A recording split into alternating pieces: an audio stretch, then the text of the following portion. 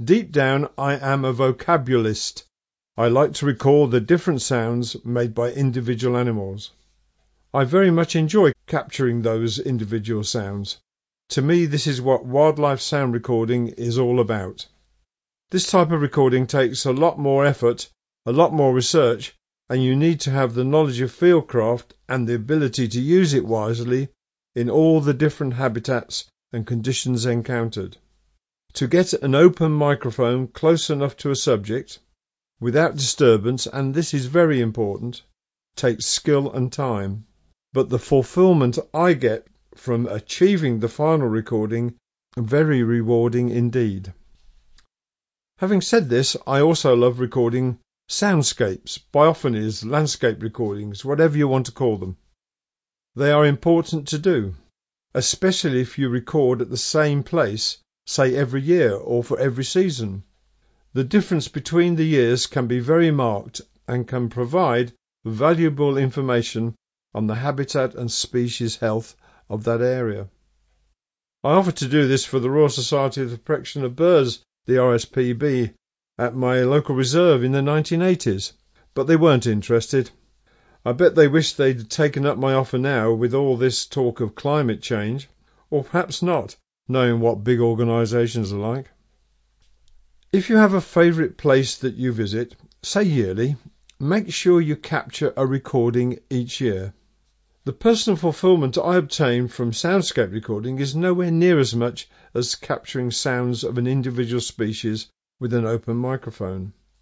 Soundscapes, landscapes, geophony recordings are much more straightforward proposition. In fact, compared with recording individual species, it is much easier. For a start, the landscape / habitat doesn't move.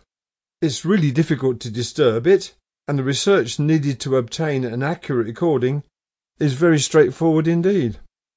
Having said all that, it's great fun recording soundscapes, very relaxing, not difficult to do, and therefore you rarely come home with a poor result. Or you shouldn't anyway. It can be argued that soundscape / landscape type recordings are nothing to do with being a wildlife sound recordist.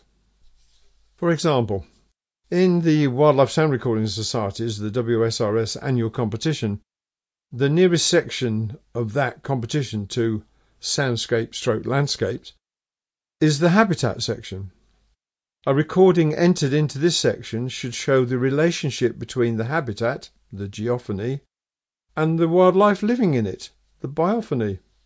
The balance between the two will make a great recording or a poor one. In the aforementioned competition, the recordist must have, I quote, 3 or more species reflecting the habitat.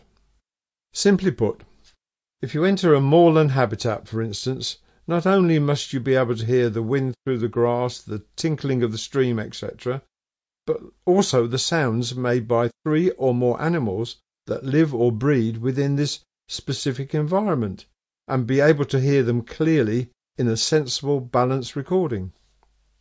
A soundscape / landscape recording would not have these limitations. Depicting wildlife is not a given priority.